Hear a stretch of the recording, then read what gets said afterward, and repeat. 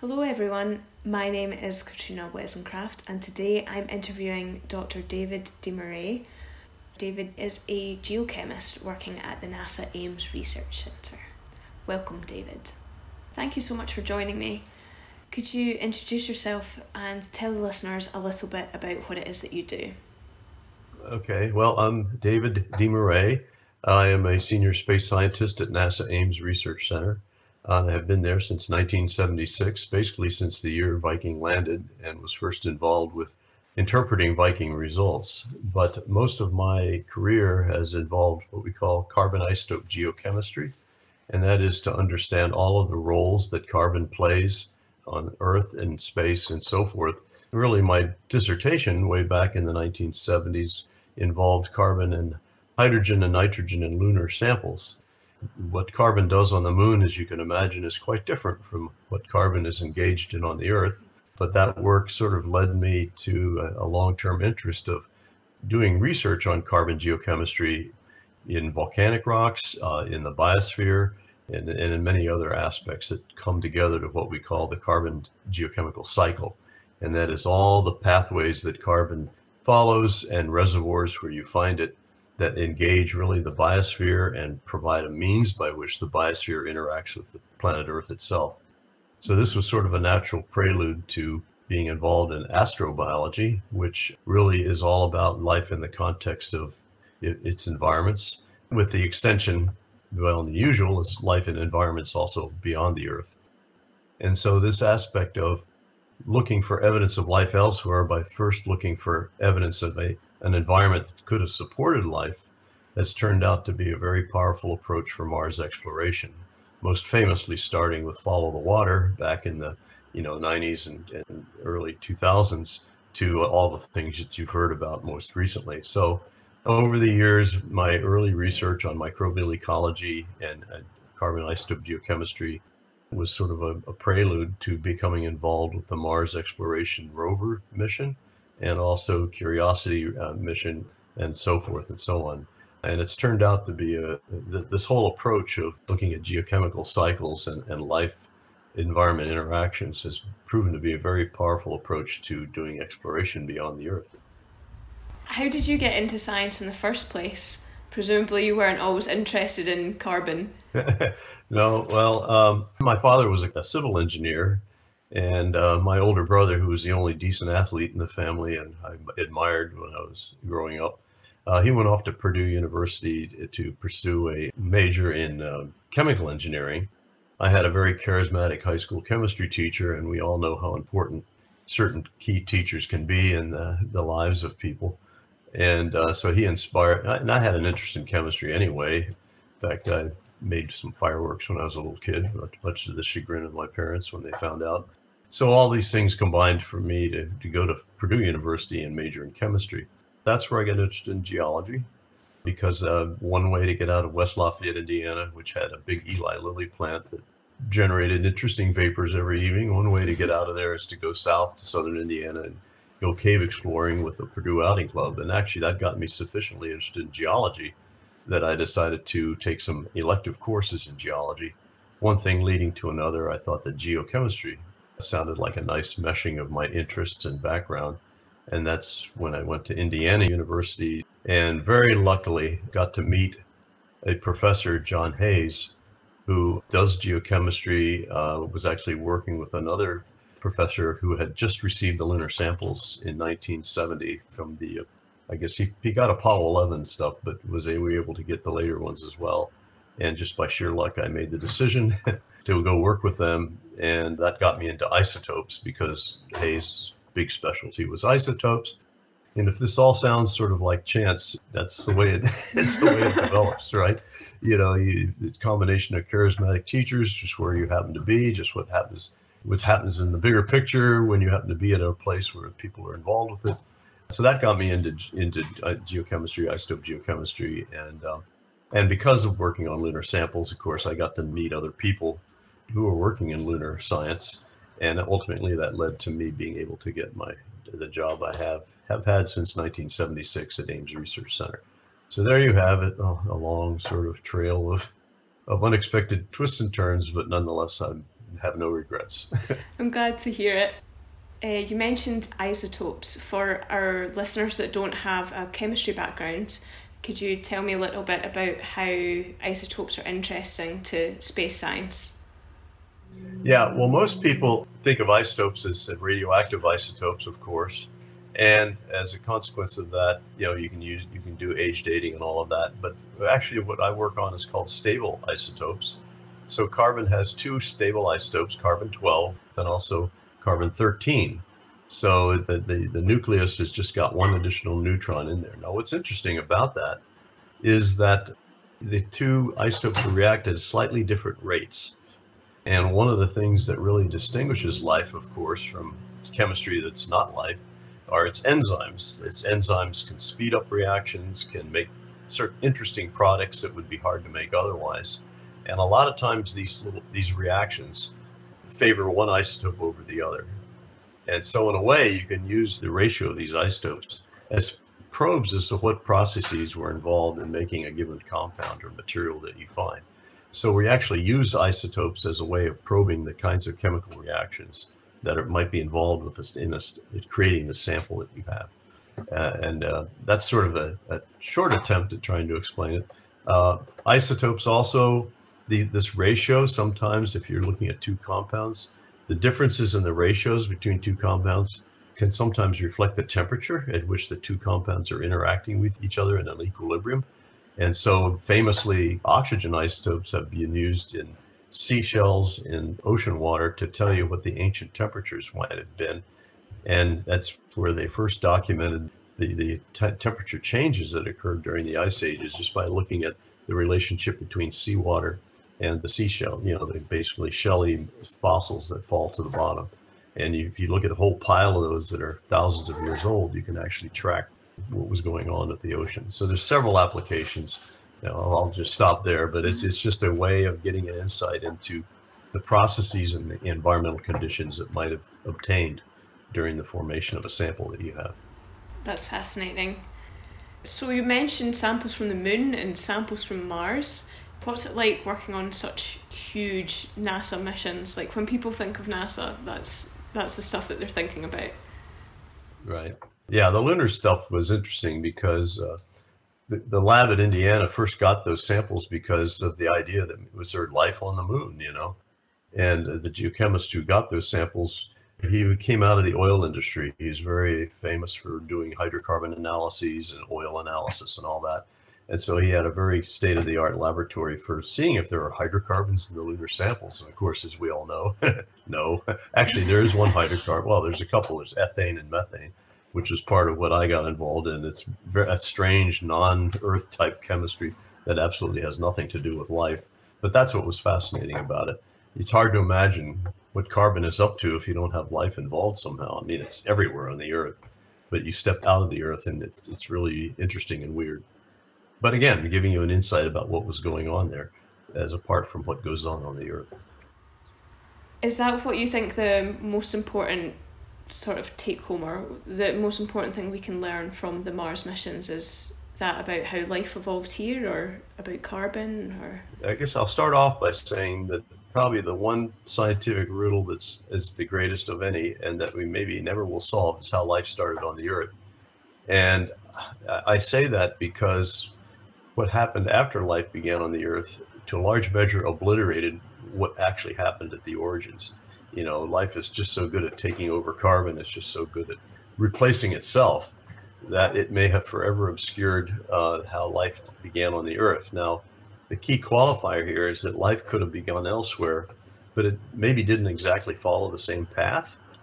Okay, but you still ended up with a life. And of course, when you watch the sci-fi mysteries and stuff, you think, well, yeah, there's all kinds of possibilities. Of course, again, those are just extensions of life on Earth, right? Our own imagination.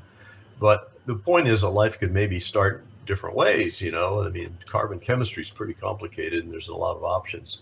So I think that's the point.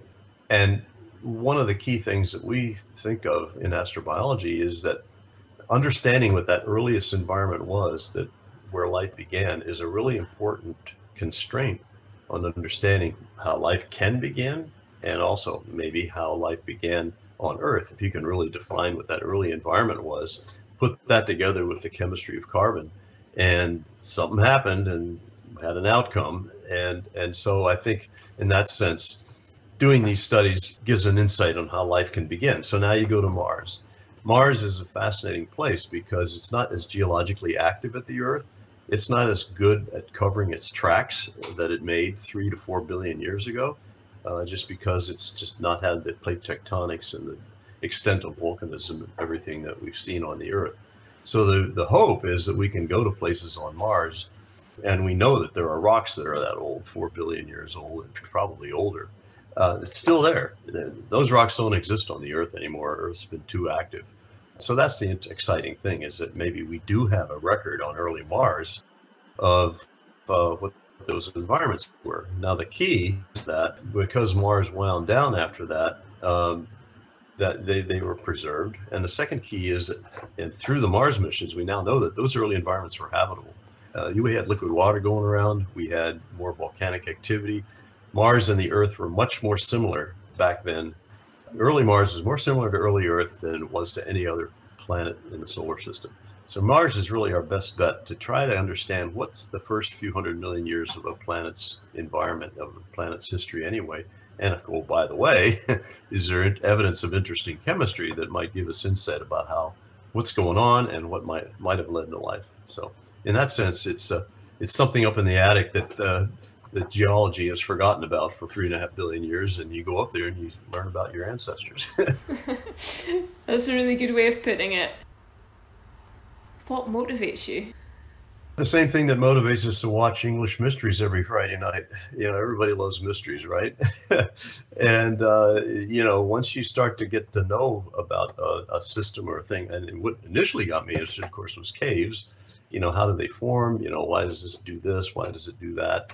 And in an effort to try to understand what's going on, you have this need to make more observations. Nature is the biggest puzzle of all, as far as we're concerned. And the other strange thing, that the more you know, the more you realize you don't know.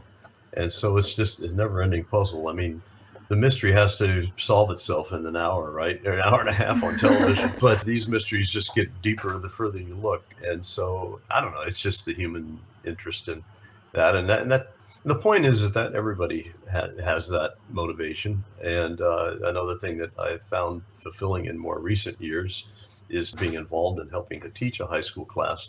It's what we call hands-on immersive science, where unlike just listening to a lecture and doing rote little exercises, the students actually go out in a field area. They actually make measurements there. They actually do lab experiments to test what they saw out there and to try to understand what they saw. And just to see how they light up, it's just an intrinsic, we used to be hunters and gatherers, right? But now we're just hunters and gatherers of information or other things that we need. And I think this is just a natural extension of human nature. So I don't claim sole skills here in being able to do this. What I've probably done, unlike a lot of people, is just focus on one area to a great extent and get to where we're able to do the kinds of stuff I described. That sounds so cool. I wish I had had a class like that when I was at school. You've talked about having quite a long career at NASA and seeing these really big missions, but what would you say is your career highlight so far? Well, something of pretty substantial importance in terms of exploration, and also you just can't deny it, something that's a first-time experience. And I think for me, of course, the landing of the Spirit rover back in 2004 is a major highlight, because if it could land successfully, and if the things we had tried to do with that thing really did work on the surface of Mars, it would be just a whole new way to explore beyond the Earth, basically robotically, but in a ways that mimic a human, in a ways that is being there. When I was first giving talks about the results of that mission back, 2004 through 2008 or so. In fact, I just went through these slides because I'm giving a talk a few hours ago on this. I put these field boots out there. I took a picture of boots, a hammer, a hand lens, and glasses, and all these things that you take with you in the field if you're a geologist, as examples of the capabilities that we put into this rover. We couldn't put a two-legged thing there that looks like a human. It didn't make sense given the technology and everything else. But we really wanted to embody the human field geologist in this rover. And now we're putting this thing down on the ground, and it's actually going to be able to go around like we would in the field and do that. So I think the excitement of that, the risk that was associated with it, we just witnessed this right a few weeks ago with the Perseverance rover. You can just imagine what it was like back then. I mean, we're using a technology that was not terribly well proven, and Mars is the hardest planet to land on in the solar system if you want to survive it, because the atmosphere is too thin to slow you down and just thick enough to burn you up. Right. It's harder than the Earth. It's harder, and the easiest one is Titan. Landing on Titan is very easy by comparison. All these things. So it worked, I mean, we landed and we went off. So to me, that was a real highlight. Other highlights are, of course, just discoveries you make in your own research. Isotopic patterns that we saw in the early Earth record that indicated maybe when oxygen first began to increase. But, there's a bunch of people working on this, and we all think we have a novel view. And so it's sort of a shared thing. Well, so was the landing of the rovers, Shared team experience is doing something really important, I think, is the generic answer to your question. There's just something fundamentally humanly motivating about that you sort of forget until you get into that situation and see the emotional up high that you get from it. So you mentioned the Perseverance landing from a couple of weeks ago. Do you still get a kick out of watching the rovers land, or is it like you've seen one now, you've seen them all? Well, first of all, let me just say, if you've seen one, you have not seen them all. We wanted to land a Jezero crater with Curiosity rover back in 2012, but we couldn't. It was too rocky. So this is another sort of thing about Mars exploration. You look at the planet, the surface of the Mars is equal to all the continent area on the Earth. So that's a lot of real estate. It's about 30% of the surface area of the Earth, and then that's pretty much the Earth's continents. But we can't land in 80% of that.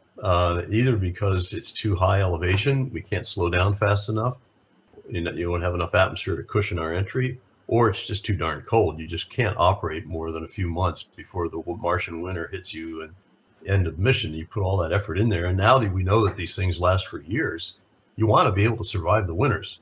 So it really restricts you to a few places, and we're sort of getting to the point where we're finding places that are really cool to go to, but man, they're rocky, they're on slopes, they've got, they're too high elevation. Anyway, there's all these problems.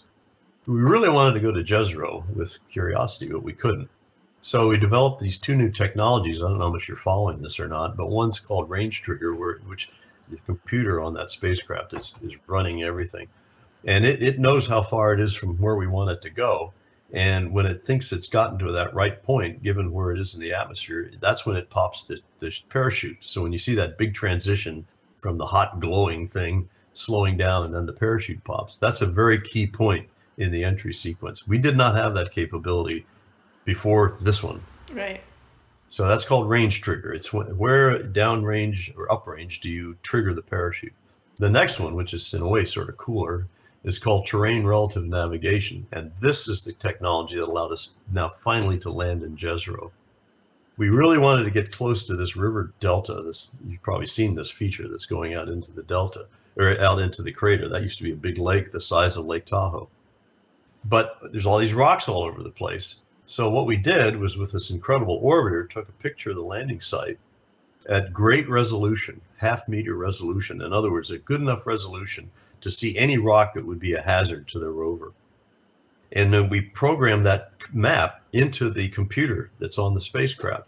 And at some point, as the camera's looking down and comparing what it's seeing to that map, it says, oh, I know where I am. I'm here. And that's too rocky. I want to go there. That's when the thing's on the rockets, the sky crane, it literally steers that over to the safe place and lands. We did not have that. We had it this time. And they have videos. You probably saw them, right? Video looking down from the sky crane, looking up from the rover at the sky crane. So we had a lot more video this time all the way down, which is important for engineering. They use all this stuff. And by the way, I don't know if you noticed, when you look up at the parachute, it has this interesting color pattern. Did you hear about what that color pattern's about? So I read about it, but maybe if our listeners haven't, you could tell me a bit about it. There's several rings of patterns, and the outer ring and the next one and the next one in are all codes. They have colors patterns that are binary code for do great things. And the reason they wanted to do that, well, it was a cool idea. Something like do great things, achieve great things, or make something. But the reason they had that random pattern, it's not random, but it was obviously sort of unique, was that it was very important to see what the orientation of the parachute was relative to the rest of the spacecraft. They wanted to see what the turbulence was doing to it and how did it get twisted or whatever. They wanted to know that, so they put this binary code in there to just keep track of the orientation of the parachute. Anyway, so there's just all the stuff that we didn't have before. This thing, when it was coming into the upper atmosphere, had 23 cameras on it. 23 cameras. So no two landings are the same, and that's just because of the pace of technology. It's everyone just gets more spectacular than the previous. Honestly, I think the video from the sky crane is like the coolest thing I've ever seen. It's just unbelievable. Yeah, and I'd read about the code in the parachute, but I thought that was just like a flex. I didn't know that had a use as well. They were wanting to see the orientation, so yeah, that's awesome. Yeah. One of the weird ironies of this whole thing is that you remember in 1996 we lost the Mars Polar Lander, but we didn't know why it failed. And of course, the UK one, also the Beagle, they did not know why it failed for the longest time. And so we resolved that we're going to have an orbiter in place to image this thing as it goes in and to maintain radio communication with it. So even if it fails, we'll know why and we'll actually get something out of the mission. Actually, but the irony of that is that it turns out that means that the entry has to happen in the afternoon, which is the most turbulent time of day for the atmosphere. So you're actually going in at a more dangerous time of day, but for the purpose of maintaining telemetry all the way down to the surface. And that, of course, motivated more technology development in having attitude control. A big kicker is swing. As soon as you deploy that parachute, if there's any crosswind, you're going to get into this uncontrollable swing.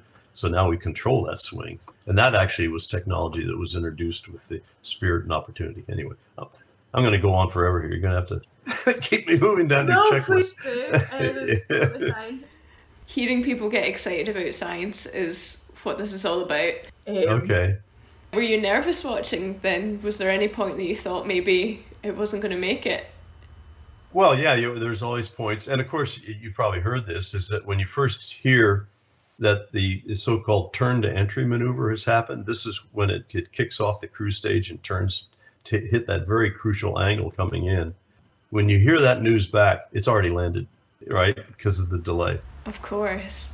We lost communication with Spirit when it went in. There were 2 times when we lost communication with it. One was when it was that burning up thing going in the upper atmosphere. You have this huge ionic field that surrounds the spacecraft, and it just cuts off radio communication. And then the other time was when it hit the ground and started bouncing. The little dipole antenna obviously started turning around like this, and we lost lock on it. And that was actually the scariest time. We knew we were going to lose communication in the upper atmosphere because of the ion field around it, but we didn't. And we should have expected might lose it when it bounced, but there were several minutes of like, okay, it hit the surface, but that's not sufficient success. We need to know that it hit it at a low enough speed. Anyway, so that was pretty tense. I actually have a picture of those of us who are on the team are sitting in this, one area at JPL, and the people in the actual control room were up on the screen. They showed them, and just everybody's just like, guys that spent 10 years of their life, like, oh my God, and then boom, we get the telemetry. So that was pretty cool. Nice. Yeah, it's risky stuff. Could you tell me a bit about your other work, the stuff that you do in between Mars missions? I got very interested with a research group at UCLA led by J. William Schuff, who had what he called the Precambrian Paleobiology Research Group. And the idea is, how can we sort of systematically review what's been known in the literature about the early record of life on the Earth? And of course, we're talking about microorganisms all the way up to, 600 and so million years ago. And so I got a related interest to that is actually to go to areas even today, like in coastal environments, like in our case in Mexico, in Baja California, where you have microbial mats. These are like biofilms only they're made by cyanobacteria, which are photosynthetic bacteria, sort of blue-green algae.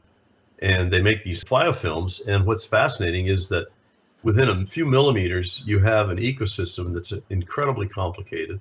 It's been around for billions of years. And every little element that you have within that little biofilm is essentially a miniature version of what you see in a rainforest. You have the canopies, that's the primary producing trees in the forest. You have the understory photosynthetic organisms. You have all the organisms that run around on the forest floor and everything that lives in the soils. That's all descendants of these little tiny microbial films that have basically set up this very similar structure, but on a millimeter to micro scale. And this is something that's been going on for billions of years. When you look at the geologic record, you see these things called stromatolites, which are like, it just means in Greek, layered rocks, but they're little layers of biofilm, sort of like tree rings that build up, only they make little miniature reefs. So you talked about the Great Barrier Reef in Australia. Well, how about a stromatolite reef, which is basically the microbial equivalent? The most common fossil of life on early Earth. By far, this is the most common and widely distributed evidence of early microbial communities. So what were these guys up to? What were these guys up to, you know? And the key point is a lot of early evolution probably happened within these communities. So you go to one of these places today where you have the cyanobacteria and all that, and that's probably one of the most best preserved records of early life, because that's just straight descendancy from these communities that go back billions of years. Now, I'm not a molecular biologist. I'm not a person who really gets in there and does the RNA and the DNA and all of that. But we ran a program for several years where these guys did come in, working with those of us who were just making measurements of the oxygen going in and the carbon dioxide and everything, to just sort of try to understand how this ecosystem works. And we're very lucky because the timing of our work coincided with a lot of advances in how you would be able to do this type of work, especially with the DNA and the RNA and all of that. Who's there? What are they up to? What are the products that they leave behind that could become fossils? And that was a very exciting program, pursued it from 1984 up to about 2012 or so, and got a number of papers on that. But I think it just gives a real insight into what the early biosphere was about, because those were very important parts of the early biosphere. And we're still just peeking into a big dark room in terms of the secrets that those things hold. I mean, when you think about it, animals probably evolved in that ecosystem. You know, you talk about the Garden of Eden, right? You know, well, why are they in the Garden of Eden? Well, that's where the food is. You know, why would animals develop in these mats? Well, that's where the food was, right? And the first evidence of animals are grazers that are going around in there making tracks and so forth. And so the whole ancestry of animals and plants, or animals anyway, and of course, you know, modern plants, could really have origins there. And so I think these things are tremendous. You know, I talked about how Earth destroyed its earliest rocks, and we don't have that record anymore, but we may well have a record preserved in actual living communities if we can read their ancestry through their molecules, really get an insight into that. So for me, that was another very exciting parallel line of research alongside the geology and the other stuff. So I've had a hard time keeping track on just sticking to one subject matter over these years. But that's another major parallel, I think, that goes along with the geologic type stuff. Cool. Of course, then all this relates to program planning. I was involved with the astrobiology roadmap, which is sort of this guideline document that the astrobiology program at NASA uses to identify the key priorities, sort of goals and objectives of the program. Because as you can imagine, from everything we've been talking about, we've been all over the place, right? Been microbial ecology, geology, planetary science, atmospheric science. Astrobiology can't be all of that. I mean, there's a lot of other organizations and agencies that do it. But what is it about NASA and astrobiology that adds to that? And I think, as you've already guessed from what I'm saying, the interdisciplinary aspect, compelling different disciplines to work together, yet with this focus on exploration and you know, potential for life beyond the Earth. That roadmap was all about trying to put some focus into that, given all the kinds of science that people could be claiming to do, but have actually, frankly, been doing for years, whether there was astrobiology or not. So that's been a big challenge. How did you choose? Like, what subjects did you decide, and did NASA decide to focus on? Like, what is most key to astrobiology? Well, I think most key is maintaining this is the interdisciplinary connection. Interdisciplinary science is really hard. Interdisciplinary science is described as one qualitatively different discipline working with another one, two disciplines that are really, from a historical point of view, distinct. But getting them to work together, and here's the key, it's so tightly that you really depend on each other almost on a weekly basis for progress, okay?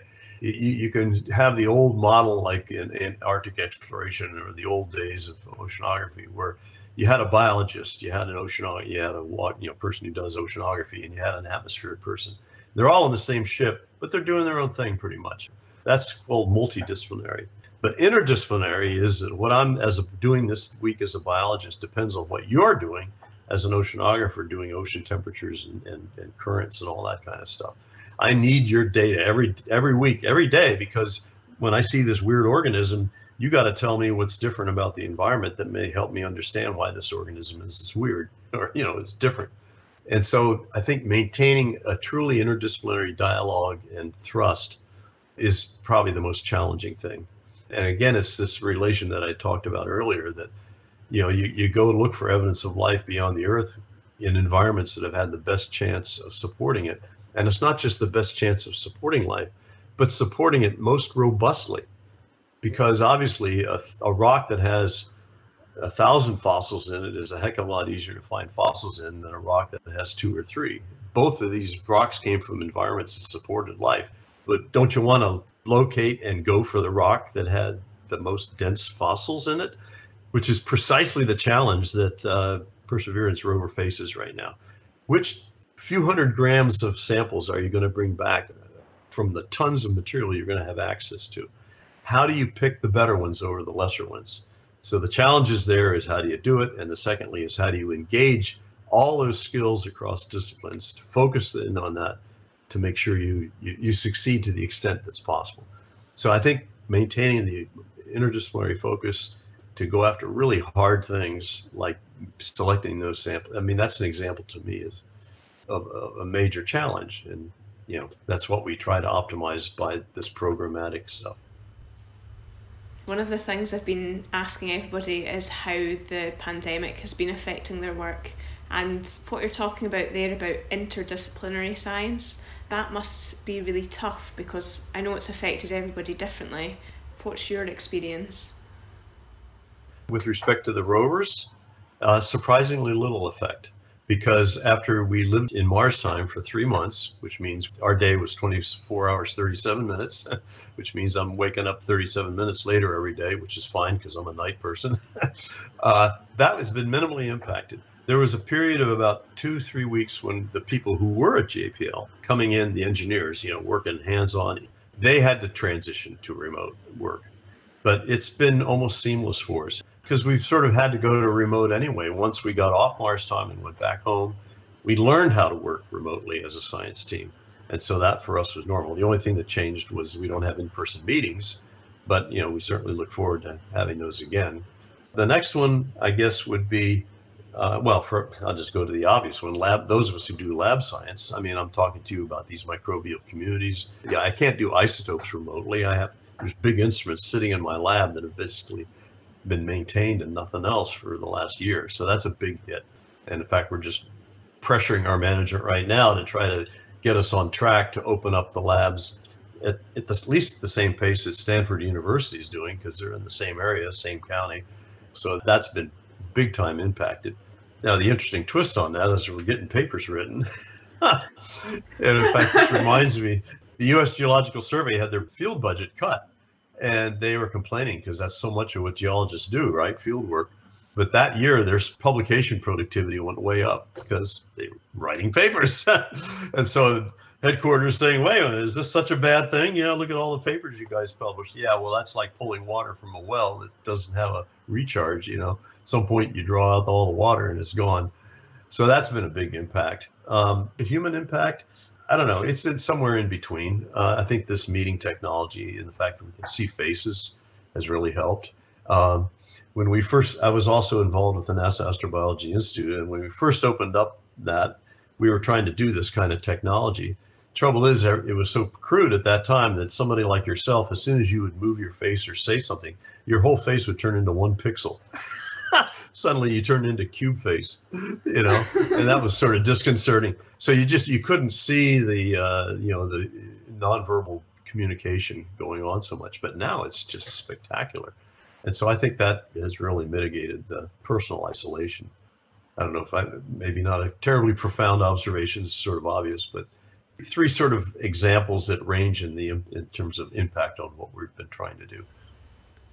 It doesn't have to be profound. I'm just interested in how the different disciplines have been affected, and like what you're saying with your lab, my lab's been shut down as well, and it sucks. So yeah, I mean, I wonder about your equipment. Just like your car, you need to drive your car every so often, and equipment, same thing there. And if you do lab work, that once you get your instrument going and you're making measurements, boy, you just don't want to stop because you're on a roll, and 100%. You hate to shut it down almost.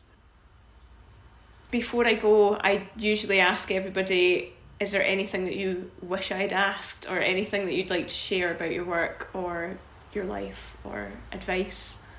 In this year when so many people have had such a rough time, I really feel amazingly privileged, of course, to have been in a profession where I didn't have to come in a lot of contact with people and be at personal risk and all of that. I realize how fortunate I've been. But of course, being in an area where knowledge is your product, it just makes me realize that at least that's appreciated enough that we can get support to continue working despite these times. And that is the joy of working for a space agency. I can't think of very many professions where if you go out in public and somebody finds out, and I do not try to tell people where I work just for the same reason that if they know you work for NASA, you're in for a long conversation. It's so nice to have a job where when you tell people what you do, they have a very positive reaction. Being involved with something that really appeals to every human's emotion and sort of like I said at the beginning of the interview, the desire to explore, it's just been deeply rewarding. And in times of budgetary challenges, it's nice to know because it has very broad bipartisan support in a country that does not have a lot of bipartisan support. I consider that to be another thing for which I feel quite fortunate, and fortunate for humanity too, because it's stuff like this. Even during the depths of the Cold War, we still had good relationships with Soviet scientists because it was space. There was this team effort that spanned between the U.S. and the Soviet Union during this Cold War that, in a way, really came in handy in the developments of the 90s. And so it just speaks to the importance of this kind of an international collaboration as a way of reminding us that we're all one species and that we're all in it together. And in terms of space exploration, we really are. Yeah, it's so important to say, and I completely agree. I'm just so grateful to even be here and to get to speak to such amazing scientists and learn all about what NASA does. So I guess the only thing left to say is to thank you so much for taking the time to speak to me today. And thank you for your interest in the product you create. And this is essential for this bond between what we do and the public, who, after all, is paying for it and whose interest is essential.